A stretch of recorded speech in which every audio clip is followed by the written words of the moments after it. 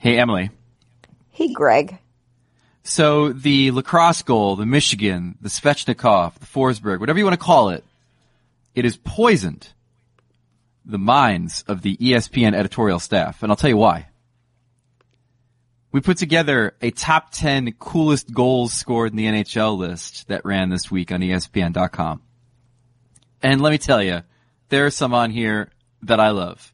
The Peter Forsberg, the Pavel Datsyuk flip during the shootout, Jágr slicing through the defense, Savard slicing through the defense, Mario deking, sliding, slicing through the defense. Number one, without question, Ovechkin, the goal, scores it on his back. Awesome stuff against the Coyotes. Everybody remembers it, 2006. But number two on the list is the lacrosse goal.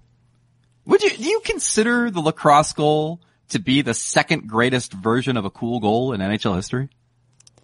Honestly, I think it's been diluted lately because not only did Svechnikov just do it in a game, but we've now seen it in the OHL. We've seen it in Sweden. We've seen other guys do it. And maybe because Austin Matthews tried it a few times and couldn't execute it, and everyone in Toronto went crazy and said this must be the hardest thing in the entire world. But yeah, I think it's been diluted. I mean, the only thing he can really pull off is a mustache from what I've seen. But I think the thing for me is depends on how many buttons he has undone, to be quite honest with you, on his shirt. Yes. Then it's at least, if he can get 4 buttons undone and with the mustache, then he pulls off the mustache. No, here's the thing about lacrosse goals. Incredible. First of all, whenever we talk about anything in hockey, we are talking about things that I can't accomplish given 10 years of training. Let's just be honest. But the lacrosse goal, when I look at the other goals in this list and I see these incredible feats of athleticism and slicing through defenses and deking and shooting and doing things lightning fast speed that just defy logic and gravity, the lacrosse goal is basically just like surprise. It's just basically like the goaltender has his back to you and you put the puck on your blade and you sneak it past him. And that's fine. It's a cool goal. But essentially what it is somebody always has to have their back to you based on the position that they play, and you're taking advantage of this by sneaking the puck over his shoulder. It's fun. It's a super surprise. It reminds me of, people jumping out from behind the couch for your 30th birthday or whatever. But as a goal, as a pure athleticism, give me the deking through 5D to get and making a, backhand shot and just doing the whole deke thing. That's what I want. You know what I want? I see all these names on this list, and we've got the Jágrs of the world. We've got Crosby. We've got Pavel Bure, Dennis Savard. Marek Malik. Big hulking Marek Malik and his shootout goal through the legs. That is surprising athleticism. That's surprising athleticism and remains the only, the Marek Malik goal to shoot out apologists is like the Roswell crash to ufologists. This thing happened once and that's why we should believe in aliens. This thing happened once and that's why we should have the shootout go 16 rounds with different people because a random third pairing defenseman might score an amazing goal. It's now gospel to these freaks that like the shootout. The one thing I'll say about this list that spoken like a surprised me, true Devils fan. Yeah, a true 3-on-3 aficionado. The thing that surprised me about this list is that Connor McDavid didn't make it. And I've had some people point out to me after this list dropped, they're like, where is McDavid? And the only thing I can think is that maybe he scored so many great goals that it's just commonplace and none of them really are that exceptional because they're all exceptional. Maybe it's some sort of Randian thing where, if we're all super, none of us are super. I don't know. But did you remember, was McDavid even a choice when we did this voting? I want to say yes, but probably no. And you're right. I can think of a half a dozen of his goals off the top of my head, and all of them are amazing, but then we just call it Wednesday for him. Right, exactly. He's God level. So we don't even have to laud any of his goals on this top 10 list because he's on his own list. He's on the Connor until he McDavid puts list. the puck in his mouth and spews it out to the unexpected goalie, he will remain off this list. That was my favorite part of this list, by the way, is the what comes next portion at the end on what could possibly be coming next insofar as the future of goal scoring. It's good stuff. Yeah, my favorite was doing the lacrosse and spin by Nikita Gusev, which literally occurred in the KHL All-Star game where anything can happen, and there's no possible way that could happen in a game. Yeah, and every shot and hardest shot is like 500 miles an hour because KHL is why. All right, coming up on the show, it's a really good show actually. Willie O'Ree, my God, an actual legend, graces this podcast with his presence. We talked to Willie about a great many things, including his awesome new documentary that you can catch on ESPN Plus, and also issues with race and hockey, which Willie is eloquent and awesome on. Plus, the Penguins make a trade. We might be going back to the Olympics, maybe. Phil Kessel loves hot dogs, puck headlines, and all that more on this edition of ESPN on Ice. So let's start the show proper, shall we? From the ice to your earbuds, a podcast about hockey, featuring things to do with hockey. From your friends at ESPN, it's ESPN on Ice with Wyshynski and Kaplan. Hey everybody, it's ESPN on Ice. It's the podcast where ESPN talks about hockey. I'm Greg Wyshynski, senior NHL writer. I'm Emily Kaplan, national NHL reporter. And Greg, we have a trade, and it was not 1-for-1. It was not 1-for-1 at all. Trade to announce. It was fun. It dropped when I was walking a dog, so that's always exciting. It was the Pittsburgh Penguins making the big old deal with the Minnesota Wild. Finally, Jim Rutherford gets his white whale. I am Captain Ahab.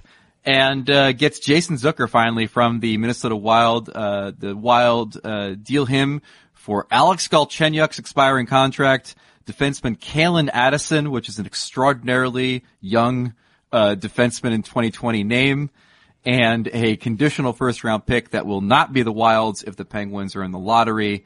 But since the Penguins have the fourth best record in the NHL right now, probably a 2020 first-round pick going to the Wild for Jason Zucker. Now, Zucker he's in the second year of a 5-year, $27.5 million contract.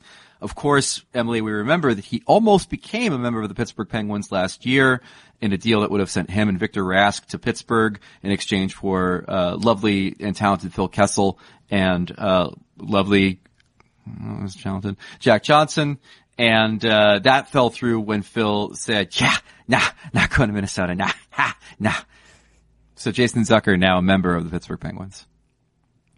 Couple thoughts on this deal. One, I think that this is technically a cost-saving deal for the Penguins, and I'll explain why. One, they rid themselves of Alex Galchenyuk for the rest of the year, so they didn't have to do any other, finagling there. Two, they can fire their entire amateur scouting department because they don't have any first-round picks, and there's no purpose of having one. So look, they save a ton of money there. But all jokes aside, I think that Bill Guerin wasn't going to get fleeced on this deal. Nobody knows the Penguins prospect system better than Bill Guerin, who literally ran it for the last couple years as the assistant GM in Pittsburgh. This is a really great first statement trade for him as the GM. Zucker is a guy who, it's a luxury. Like, they didn't need to get rid of him. They have him under contract. He loves being there and he's a great player. But if teams kept calling on him, and they did, they got a really good return.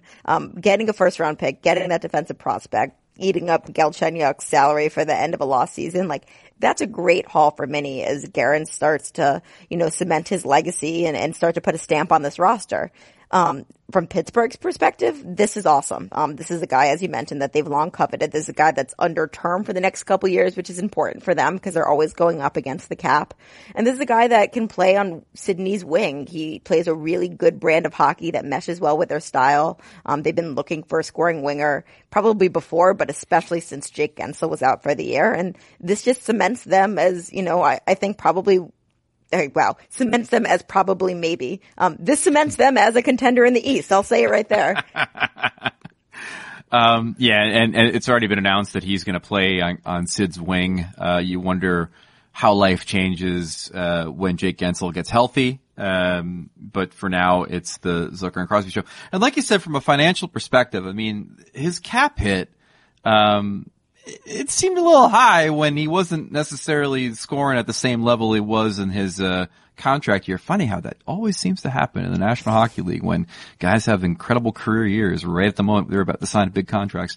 But at $5.5 million, if he's going to be a 30 goal scorer, like, that's great. And he's 28, he's right in his prime. They have cost certainty on the contract through 2023. And Yeah, and also like a dude who, by all accounts, is a real solid citizen in the room, a real solid citizen in the community.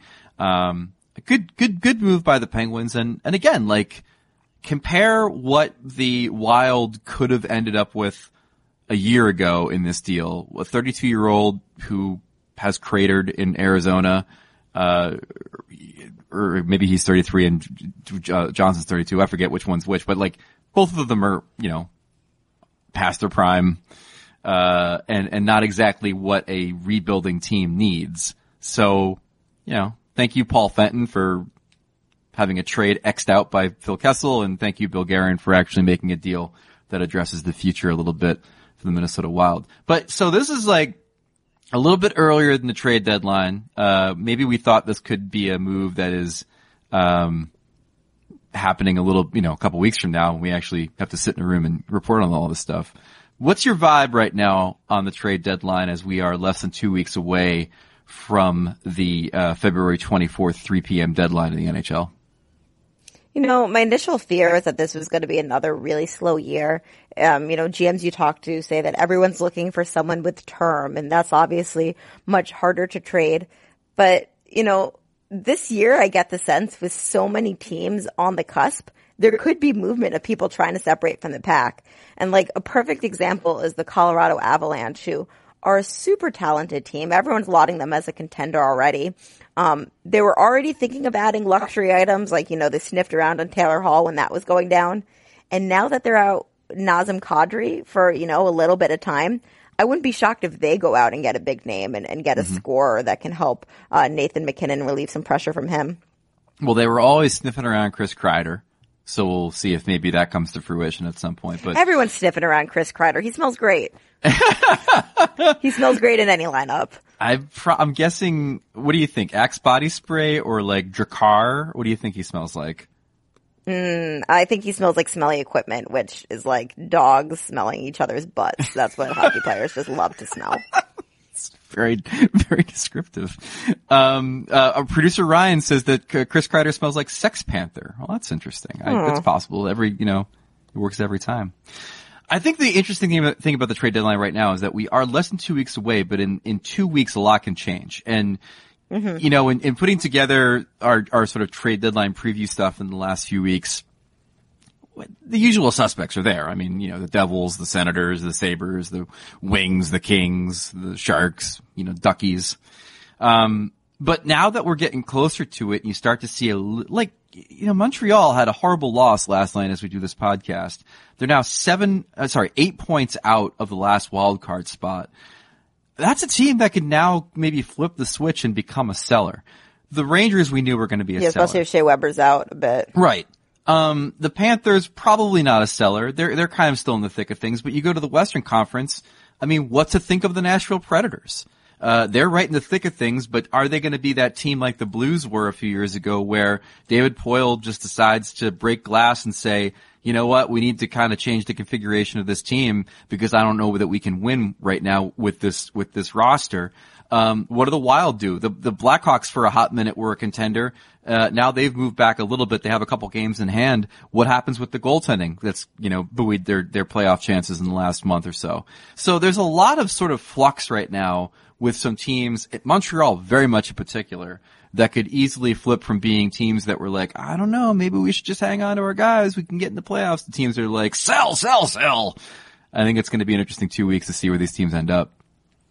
The only team that I'm confident is going to unload players is the Kings. When there's enough smoke and it's like really, really cloudy over there in LA these days, there's going to be fire. And Tyler Toffoli is not going to be on this team in a month from now.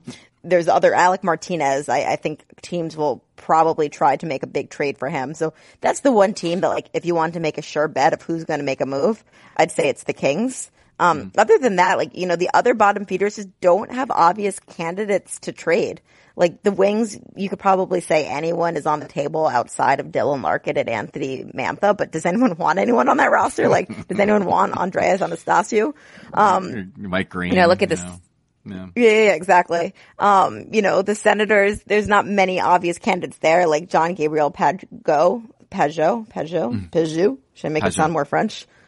If, they don't figure out an extension, maybe he goes. And then the Devils, we still haven't quite figured out what's going on with the Sami Vatanen, and Andy Greens, who are both impending UFAs. Yeah, and then the real interesting one there, for all the talk about Tomas Tatar potentially being available for the Montreal Canadiens, man, give me Kyle Palmieri any day of the week, if he's available. But again, the thing about the Devils right now is that we understand their lot in life. We understand it's going to be yet another sort of form of a rebuild. We understand. And they also have an interim GM where we don't know how much leeway he has from ownership. Palmieri could bring him back a lot of value, but he sure and Hughes got to have somebody to pass to. It's not as if they're going to go in the tank completely for the next, 6 years or something here. It's kind of a bummer to think that you and I have covered deadlines in recent memory that involved, will John Tavares be traded? Will Erik Karlsson be traded? Will Matt Duchene and Mark Stone be traded? And now we're all kind of lighting candles to see if, Pajot goes or where Kreider is going to go, or the Alec Martinez derby. It's kind of a step down from the big blockbuster theories and hopes and dreams of previous deadlines. That said, there are a few wild cards at play here that if they become available, or if their teams decide to go in a different direction, could change the complexion of the trade deadline. Max Domi's one of them. RFA this summer. I think a guy that they want to bring back in theory, but he's got no trade protection. If they get blown away by something, Montreal might go someplace there. The minute Ryan Getzlaf or Joe Thornton says, you know what, I think I'd like to move on and do something else, they're going to be traded. I don't know if either of them will say it within the next 2 weeks. Probably not, but who knows.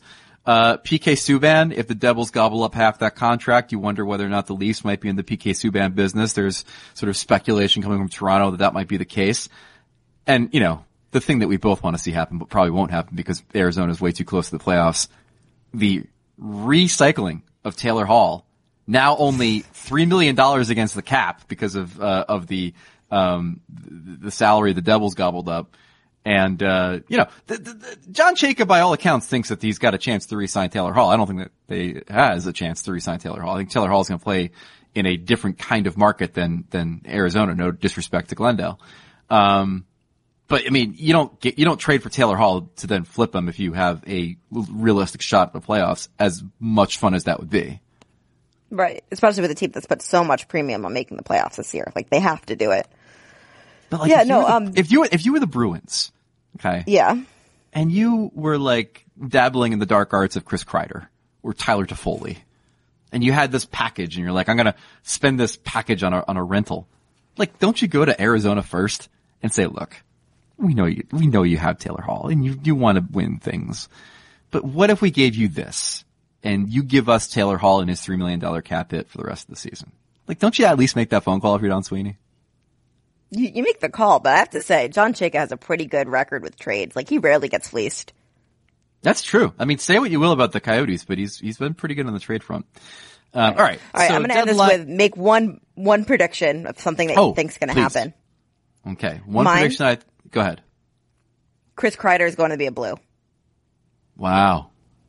St. Louis Blues, I think they're going to pull the Patrick Kane with Vladdy Tarasenko's cap hit, kind of maybe say, look, he's got to need a couple weeks. He's going to debut in the playoffs. Use that cap space. Get Chris Kreider. Go all in on defending the cup.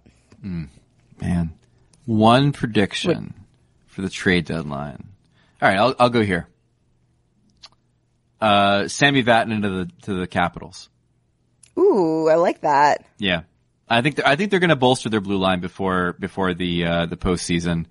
Of course, it would help. Maybe they should trade for a mechanic to put the wheels back on, because they've certainly fallen off in the last week or so for the Capitals. My God. All right. Let's talk to an absolute legend. We're going to class up the joint for a few minutes here with Willie O'Ree.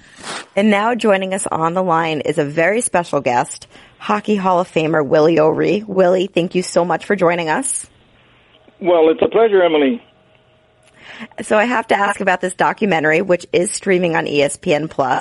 How long has this been in the works? And tell me a little bit about the pitch they made to you that they wanted to make a documentary about you. Well, it all started with Brian McBride, who was the producer, and he got together with me. This is back probably, I'd probably say about 2 years ago. And he says, I think we should do a documentary on your life. And I said, oh, my goodness, that would be nice. And he says it would take some traveling. We would be contacting a lot of your friends in your hometown, a lot of places that you played.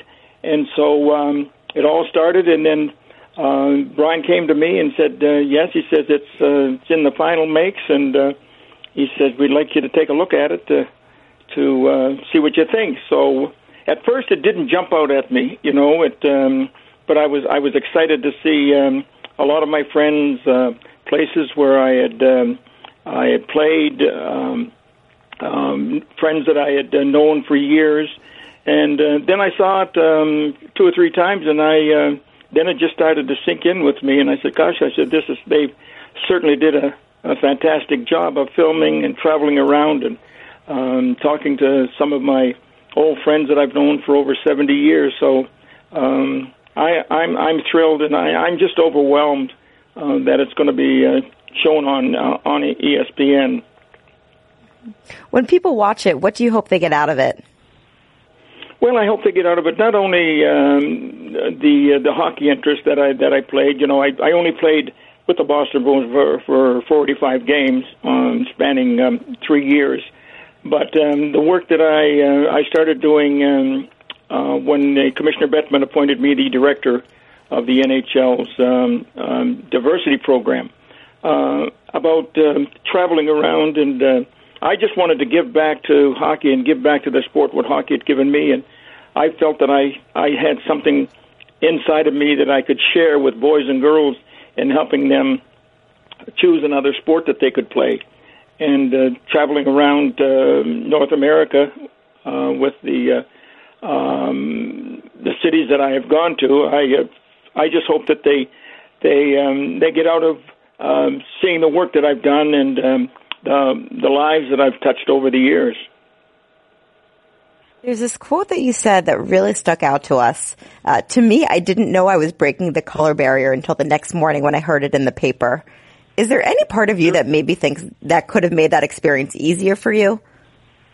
Well, I don't think so. I had gone to the Bruins training camps on 2 occasions in 1957 and 58.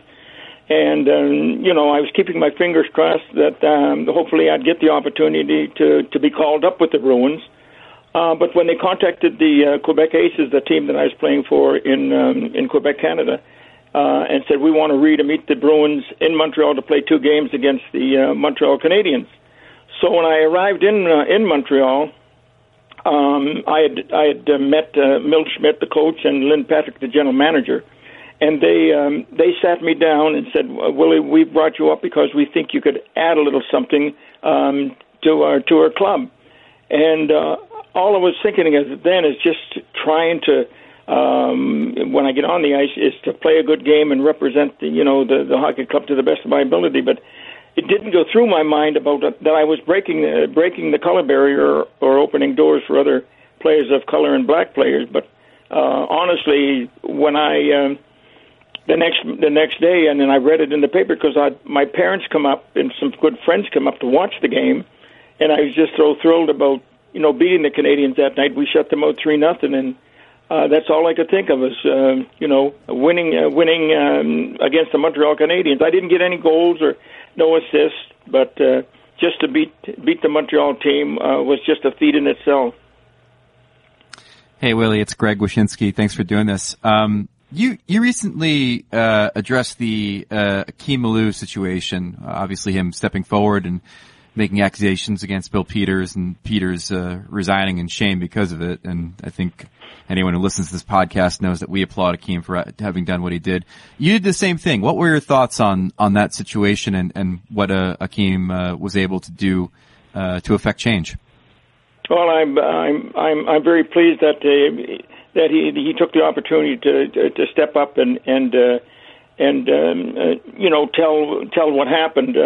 I had racial remarks and racial slurs directed towards me when I played, but thanks to my older brother, who was not only my brother and my friend, but he was my mentor, and he taught me a lot of things that I would need to know if I was going to choose hockey as a career. And he said, first, Willie, he says, names will never hurt you unless you let them. And I went out. I knew I was a black man. I didn't have to be told that. I just went out and concentrated on playing hockey, and I let all the racial remarks and slurs go in one ear and out the other. I fought a lot when I first started. I fought because I had to, not because I wanted to, but players just wanted to see what I was made of, and I always tried to protect myself because back then we didn't wear any helmets. The goalies didn't wear any masks, so your face was exposed to pucks and sticks and everything else. But I want to give credit to these players that are playing now that stand up and just tell them, and we just can't stand having racial remarks and racial slurs directed towards these players.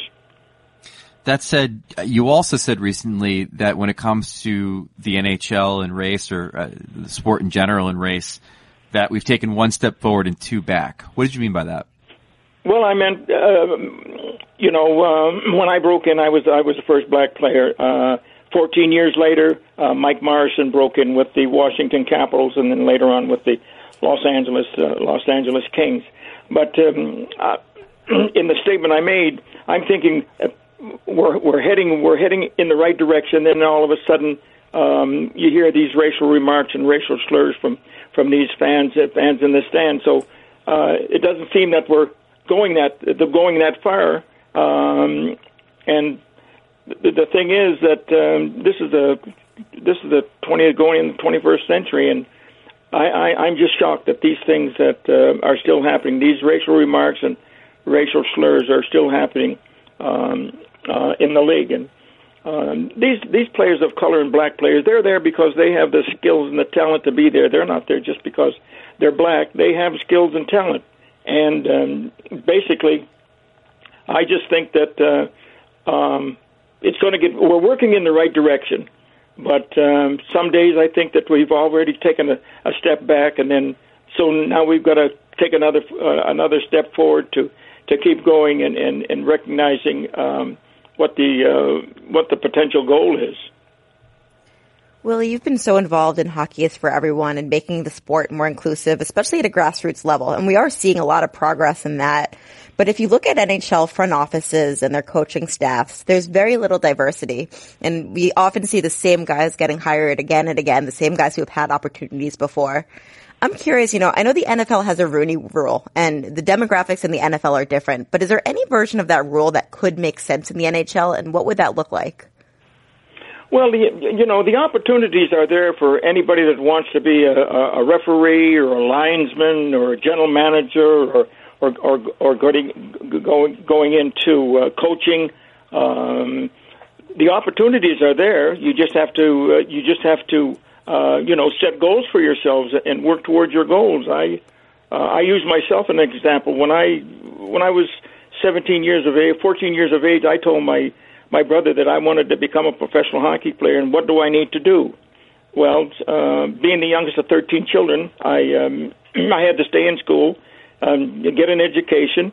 I played a number of sports growing up, but I had set my goal to play professional hockey and hopefully one day get into the National Hockey League. And I think that this is what a lot of people have to do.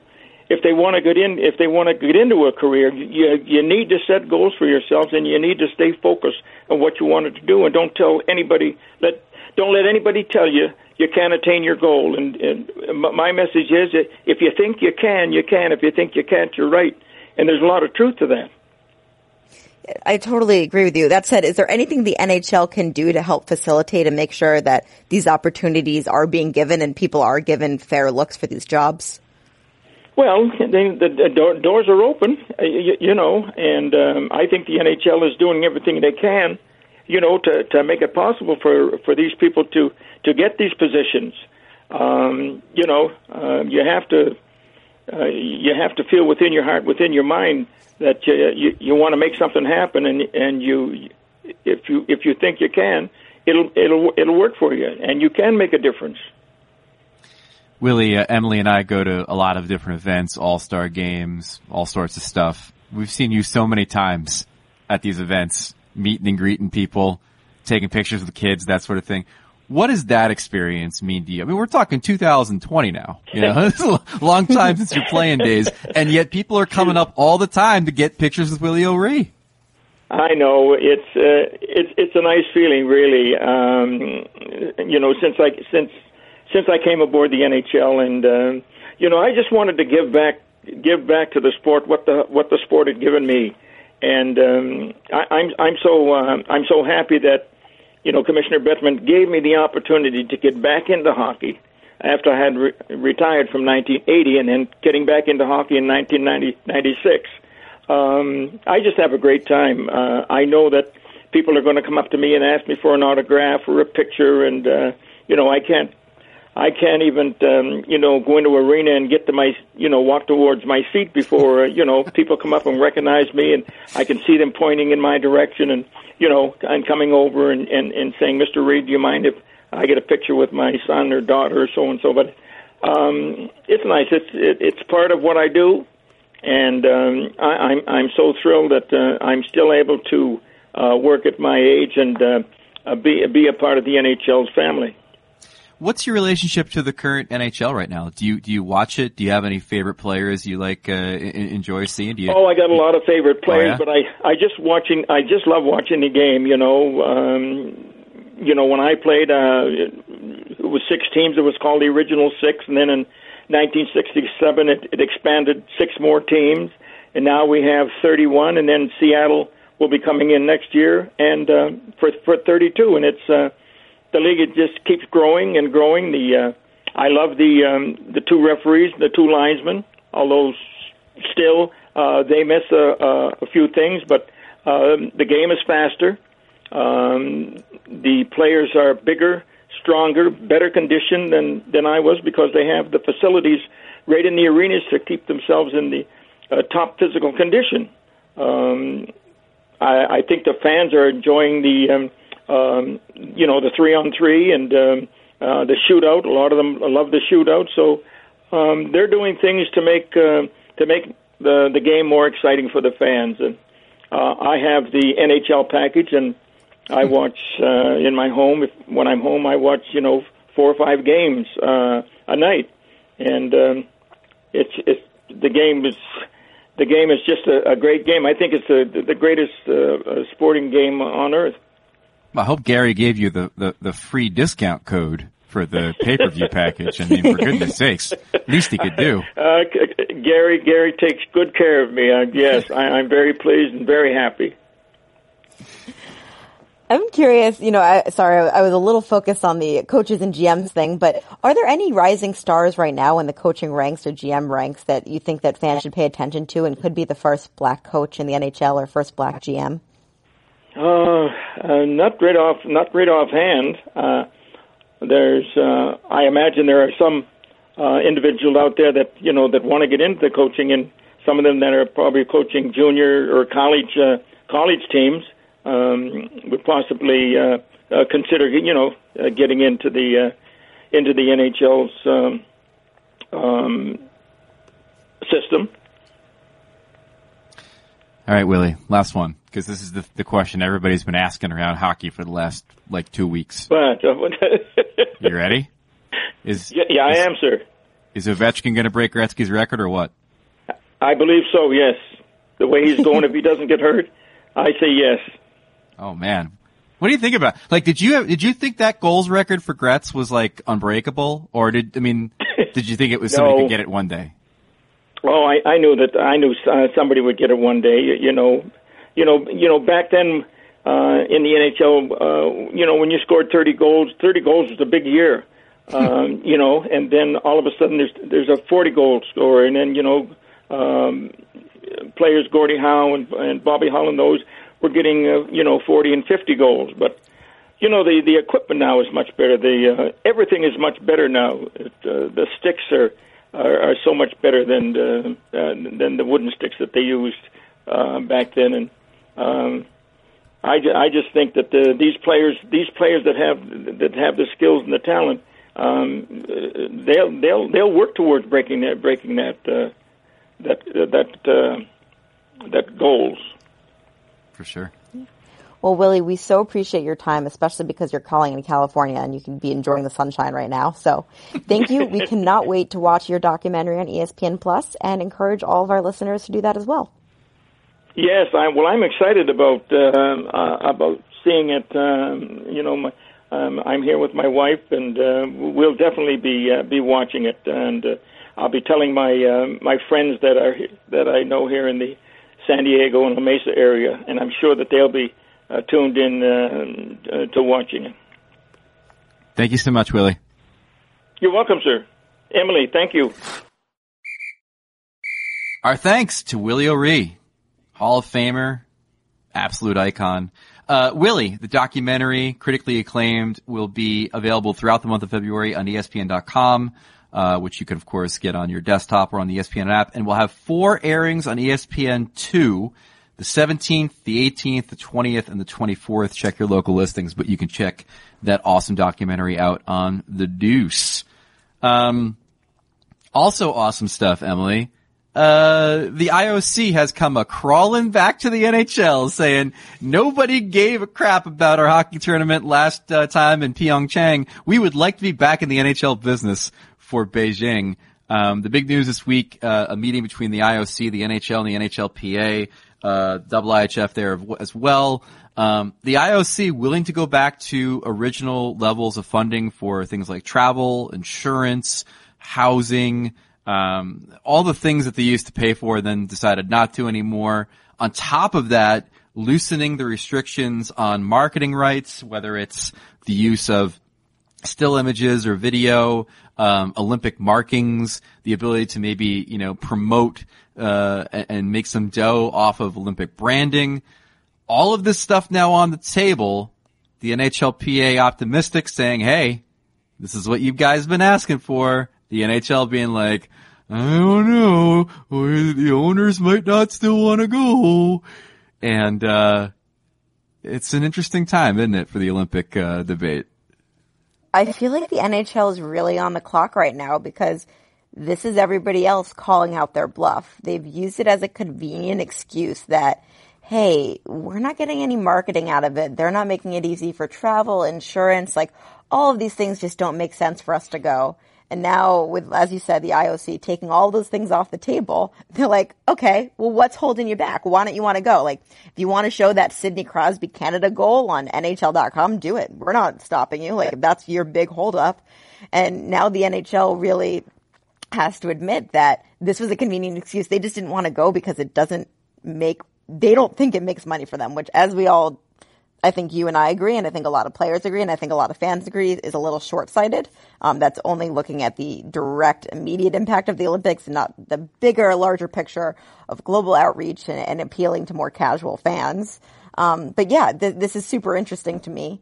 You see right after this happened, Bill Daley is, still reiterating their point. We're not close to being there. We continue to believe the negatives outweigh the positives. But the pressure's on them right now. It is. I'll have a column on this on Thursday. But I find it to be a real kind of head-on desk thing for a lot of us when it comes to the Olympic issue. Let me explain. I stand with the NHL in their fight against the IOC, the single most corrupt organization outside of FIFA. And I think that they played their hand really well because the NHL said, look, we don't think we get anything out of going to Pyeongchang. Also, the IOC is skimping on the money they used to give us. We're not going to go. So a bunch of replacement players went. Nobody cared. And the IOC said, you know what? Maybe we should just go back to the way things were. So kudos to Gary Bettman and Bill Daley and everybody else for taking a stand and calling their bluff. And now the IOC comes a-crawling back. That was smart. And I stand with them until it comes to the point when you realize that maybe none of this is actually about the Olympics. Maybe all of this is simply them finding a pressure point to try to get the CBA extension they want. They're using it as a thing where they're like, well, I don't know if we should go unless we get a CBA in place, even though the CBA deadline comes after the Olympics. the players are more than willing to figure out an international calendar going forward for Olympics and World Cups and Ryder Cups and all that stuff. They are less willing to tie an event that, again, happens before the CBA expires to the extension of the current CBA. And where I really, really, really, really, really get frustrated with the NHL is that they're on the side of good and light for most of this stuff, because they really should get more out of the Olympic experience than they have. And then they turn around and they start getting it. And then it's still like, you know, for lack of a better term, playing grab ass and saying, well, I don't know if the owners want to go, even though they're getting everything that they kind of wanted in theory. So it's it's frustrating for someone who has supported the NHL throughout this fight against the IOC to now realize that maybe it's not about the IOC. I don't think it is at all. And to be quite frank, I still think that they're using all of these things as excuses. Like, I think once they turned in 2018 and didn't go, and then kind of started selling those themselves and the owners on this idea, like, why were we even going in the first place? We're not getting anything out of it. You know, the risk of injury is too big. The stoppage of the season is too disruptive. They really started believing it. And that's my personal belief, is now they're going to need to be talked off the ship because they really don't want to go. Yeah. I don't believe they really don't want to go, by the way. I mean, really?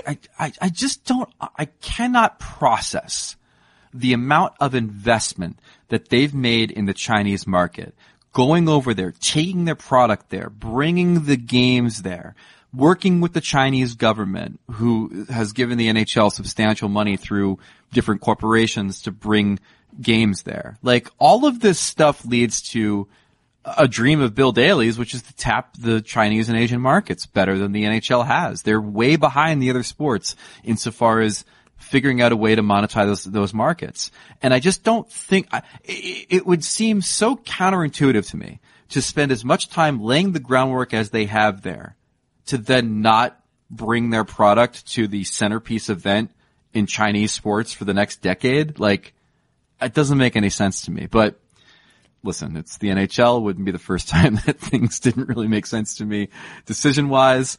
I understand they don't want to shut down they don't want to shut down their season. If they do shut down their season, they want to keep all the profits. I completely understand that. But from a league perspective and from, like you said, a big picture perspective, it just seems like a no-brainer to bring your product to China if you've been trying to bring your product to China. And you have brought your product to China. Okay, here's something I want to throw out there, though. We know that Gary Bettman came from the NBA and is often influenced by decisions that they made, including wanting to establish a presence in China. What happened with the NBA in China the last couple months? Daryl Morey happened, and that became a huge eyesore for the league and really hampered their goals there, and in many ways set back and became a huge distraction and maybe cost the league, you know, maybe millions of dollars. Are they risk averse in that sense and are scared that there could be a Daryl Morey that kind of screws it all up for them? And they're like, you know what? We're playing with fire here. Maybe China's not as important as we thought. It's entirely possible. I mean, I'm not ruling that out, but at the same time, it's like they've still been digging for oil there. You know, it's not like they haven't been looking. I mean, it's not as if they don't know the political realities of the Chinese government. And they're still, you know, bringing games there and bringing players there and having, you know, guys glad hand fans and things like that. So, but I don't dispute the fact that there are certainly some considerations of that nature when it comes to being in business with the Chinese. But we'll see. I tend to believe this is going to work out. I've always been optimistic that it's going to work out. I never really bought the idea that we weren't going to Beijing. But we'll see. You seem more pessimistic than I do. I am. And mostly just because I've listened to Bill Daley and Gary Bettman for the last more than 18 months. It feels like 2 years now. It's not even posturing. It's just the same things over and over again where there's drilling out. They don't want to go. They don't want to go. They called the IOC out on all their bluffs with all these deadlines, or it was the IIHF with Renee Fassel saying like, oh, you've got to get us to this deadline. They called them out. And I just feel like they have such a stronghold on this idea that they don't want to go. They kind of hold all the leverage right now. Mm-hmm. Yeah, we shall see. All right, now it's time for our favorite segment of the week. Phil Kessel loves hot dogs. No, he does not love to eat hot dogs. Our weekly look at sad hyperbole and strained narratives of the hockey media. Good one, Randy. Good one. It's Phil Kessel loves hot dogs. It's the moment where each week we take a look at the hockey media and the things that are said that are dumb and the reactions that are made that are dumber. Damian Cox has appeared in this segment many times, and he appears again this week, talking about the Toronto Maple Leafs goaltending. On February 5th, after Michael Hutchinson was torched by the Rangers, this is on Kyle Dubas. He designed this all-skill, no-D, no-grit team. He said 2 years to get a backup goalie. He believes in hockey theories few others do. That's fine, but if this team can't make the playoffs, it's on him. 20 minutes later, after the Leafs trade for Jack Campbell, Damian Cox. Dubas obviously realized he couldn't wait any longer. Campbell should be an upgrade in goal. Yada, yada, yada. Damian Cox 2 days later on February 7th. Leaf goalie problem not solved, apparently. Damian Cox 2 days later on February 9th. Not sure about the tying goal, but otherwise Jack Campbell last night represented a promising step forward for the Leafs in dealing with their goalie changes. Looked in charge. I don't know about you, but I got whiplash. I'm actually wearing a neck brace right now. I got so much whiplash. So where did we land here? Is he the answer? I think promising step forward is where we are, 4 days after, he's had 2 years to get a backup goalie. So, there you go. All right, now it's time for puck headlines. Dateline, Alberta. Ugh. Bad news for both the Flames and the Oilers. Obviously, Mark Giordano, week to week with a hamstring injury that happened since the last podcast, and announced today as we do the podcast, Connor McDavid out 2 to 3 weeks with a quad injury. He's gone back to Toronto to rehab with his people. Not good news at all. Horrible news, in fact, for those of us who are dying to see Connor McDavid in the playoffs. Can the Oilers survive without McJesus for 3 weeks? No, but they can maintain status quo, which is maybe, split these next few games. And look, their next 6 games are actually against Eastern Division opponents after they play the Blackhawks tonight on Tuesday. And then when McDavid should be back, which is the end of the month, is when they go against the Pacific Division again, which is such a tight race in anyone's game. So maybe they can starve off, total sinkage until then.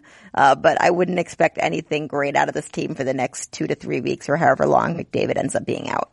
The Oil, as we do this podcast, have 64 points, tied for second in the Pacific with Vegas. Keep in mind that the Arizona Coyotes are currently the team on the outside looking in, and they have 63 points, to remind you how close and tight and how 3 bad weeks away someone could be from being on the outside looking in of the Pacific Division. Dateline, Alex Ovechkin. So he's at 698 goals as of Tuesday, 2 games in a row without a goal, with the world watching. Clearly, Emily cracking under pressure. First, how much money did Barry Trotz put on the board yesterday to tell his team Alex Ovechkin is not breaking the record against us? Because the Islanders played better than I've seen them play in many, many moons. Yeah. One of the funniest things in that game too was just maybe one of the longest waits for confirmation on a goal that Ovi potentially tipped in front of the net. They ended up giving it to John Carlson, but they can't get that wrong. Right. Yeah. And it's good that they got it right, because as I think Wino pointed out, Ovechkin hits 700 and then gets one of them taken away after the game would be like peak NHL. So glad that happened. I will be in Denver for the Caps' next game on Thursday against the Avalanche. Hopefully there to witness history, but we shall see. He's gonna obviously hit 700 soon. And I hope he does it sooner than later so he can stay on that 60 goal pace and keep. So you can do it when one of those games are on ESPN Plus? Yep. So you can do it one of those games on ESPN Plus, but also so he can keep slicing and dicing his way into that Gretzky record. Oh man. It's gonna happen. Dateline, Calder Trophy. Alright. We've been talking Cale versus Quinn all season. As of right now, it's the status quo. Quinn Hughes, your rookie leader in points as a defenseman. I mean, rookie leader overall, but he's also a defenseman. Cale Makar, has the better points per game average by a pretty wide margin over Quinn. But are we missing the big picture here? Are we arguing about two elite young defensemen when we should be talking about a certain hip swiveling goaltender in Columbus who might run through and win the Calder, Elvis Merzlikins? Man, I don't know why no one's asked this question sooner. It's genius. Yeah, we should be talking about him. He's probably the best story in hockey right now. And I look at the last goalies that won the Calder, for ironically or maybe unironically, it was Steve Mason with the Blue Jackets. He played pretty much a full season, right? But then you've got Andrew Raycraft with the Bruins. He went 29-18. Okay, that's a full season. Most of these guys have full seasons is what I'm trying to say. But if Elvis is as impactful as he's been, I would give my vote to him. As of right now, he has a .930 even strength save percentage, or a .930 overall save percentage rather, with a .219 goals against average, 12-7-5 overall, 24 starts. I mean, we'll see. Long season, but obviously I think he's kind of exerted his will into that race a little bit. Dateline, been caught stealing.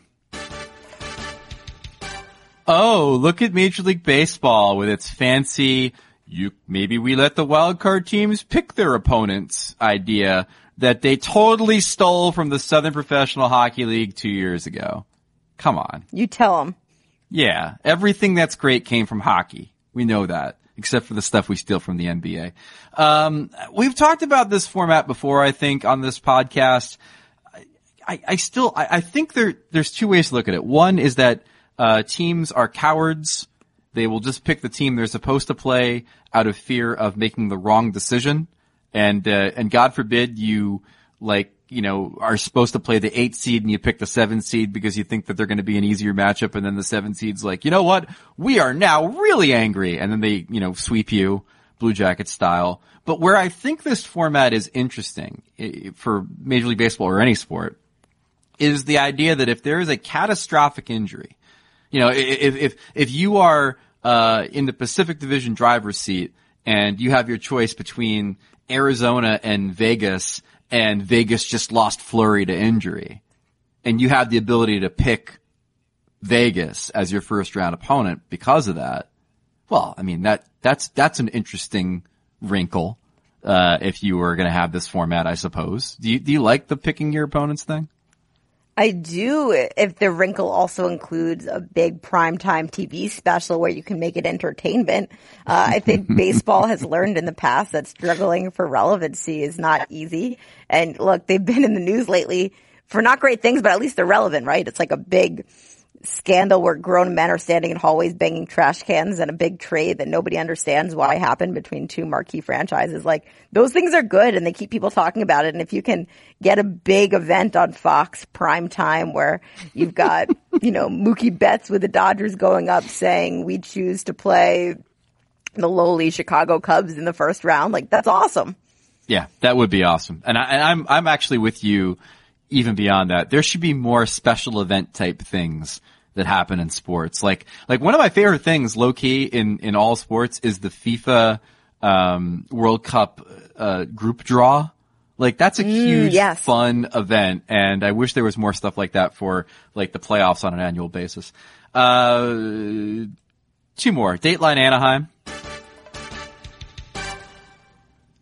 A record crowd for the U.S. national women's team on home soil. 13,320 packed Anaheim's arena to watch our heroes defeat Canada 4-3 on Megan Bozak's power play goal 42 seconds into overtime. Awesome event, lots of people digging it, and a big old crowd again for this barnstorming tour between the Americans and Canadians. I have to give credit here to the Anaheim Ducks, who did a heck of a job promoting this event. And when it comes to women's sports, promotion matters. And they took this extremely seriously. They tried to get new fans into their arena. They tried to get existing fans into their arena.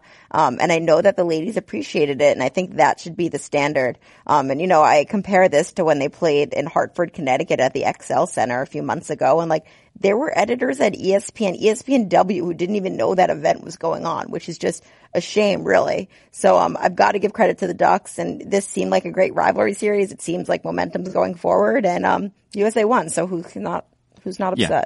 Send them home happy, as they say. Dateline finally. Dateline the Oscars. Had literal tears in my eyes when Parasite won. I was so happy. I love that movie. It's a perfect movie. And I love that who made it. And I love how it got made. And I love that it's somehow, a foreign language film with actual subtitles, overcame a war movie, with, British thespians, to win Best Picture. I could not be happier at the result of the Oscars. What was your takeaway from these Academy Awards, Emily? That I need to see Parasite. That I'm the only uncultured idiot who hasn't seen it. Oh, I think a lot of people haven't seen it, to be honest with you. I think subtitles scare people. There was a thread that our good friend, Katie Bakes from The Ringer, hit me to about, like, should dubbing movies versus subtitles. I think there's a large contingent of people that would rather watch a dubbed movie than have to read subtitles. But the cool thing about Parasite, I've been trying to tell people, is that, like, yeah, there's stuff you gotta read, to keep up with the plot, but it's not as if it is a constant stream of subtitles. Like, there's a lot in the movie that just tells the story through visuals, which is, you know, filmmaking. How exciting. What did you think of the Eminem drop-in, 20 years after, 8 Mile? Confused. Very, very, very confused. Can you explain to me? He didn't perform when right. Lose Yourself won. So I guess this corrects the record. I don't know. It was a very random thing. It got thirst for relevancy. Woke up some people. Yeah. So yeah, the Oscars were the Oscars, and congratulations to, all the winners. Congratulations to Joaquin Phoenix for an all-timer, acceptance speech that if you had, cow insemination on your Oscar bingo card, well, boy howdy, did you make out okay after that speech. Now it's time for the rant line. Hey, Greg and Emily. Something interesting that always kind of pisses me off about the hockey world in general is every single reporter, every single one, admits that East Coast bias is a thing. Yet nobody does a single thing to try and correct those issues. I mean, I get it. Games start, earlier on the East Coast and games on the Pacific Coast and later. But as a rabid fan of a team in the Central can stay up to watch games that late, people who get paid to literally watch games can at least watch them the next morning. I don't know. Love the show. Thanks for everything. Bye. First of all, good sir, I'll have you know that Emily covers the Western Conference, has always covered the Western Conference. I'll have you know that I relocated to California last year. So I don't know who this every hockey reporter thing is, but Emily and I are fighting the good fight against East Coast bias while working for a company based in Bristol, Connecticut. In fact, I truly believe that I have a Central Time bias. I believe that Central Time is the best time zone, and all teams that play in the Central Time zone have an inherent advantage, so I will vote for all of them for awards. Oh, I would never vote for any Western Conference people for awards. I mean, if that's East Coast bias, I'm biased, yeah. I'm just going to vote for all the Eastern Conference McKinnon people. for Hart. Jordan Bennington, he can get the Vezina, sure. Pasternak, Hart, works. Carlson, Norris, Tuukka, Vezina, Calder, Victor Olofsson, based on sample size. Yeah, Selke, Buffalo's super east. That's a good pick. Yeah, Selke, obviously Patrice Bergeron. Shout out to the god. Lady Byng, Austin Matthews, obviously.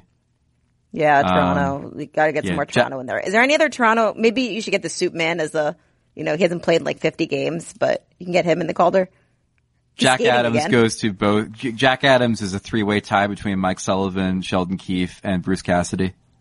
Can we figure out a way to get Barry Trotz the nomination? For real though, I try not to be as cynical as I used to be about the PHWA voting. I had a good conversation with our friend Frank Saravelli about cynicism the other day and voting and the voters. I think people have gotten better. I think people are no longer simply just paying attention to the teams they watch, paying attention to the games they watch. I think that East Coast bias has eased up a little bit when it comes to the awards. I think there is and also the PHWA does a good job of diversifying its voter base to try to get as many people from different geographic areas as they can involved and not just make it the Boston Toronto Awards. So like, I think it's gotten better is what I'm trying to say. And I also think it has to get better because like if your job is to cover hockey and you're never watching Connor McDavid or Elias Pettersson, like on a regular basis, what are you doing? You're not covering 40% of the best players in the league. Yeah.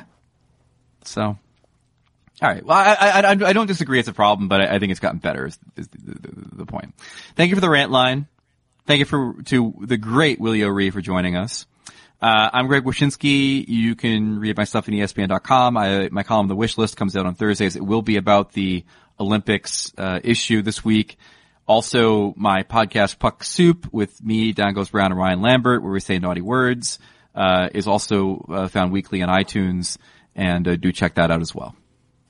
And you were awesome on The Daily this week.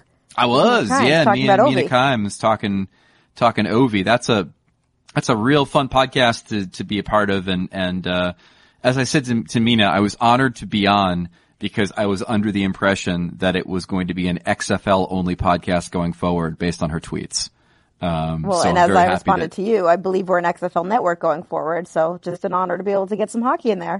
Exactly. The XFL.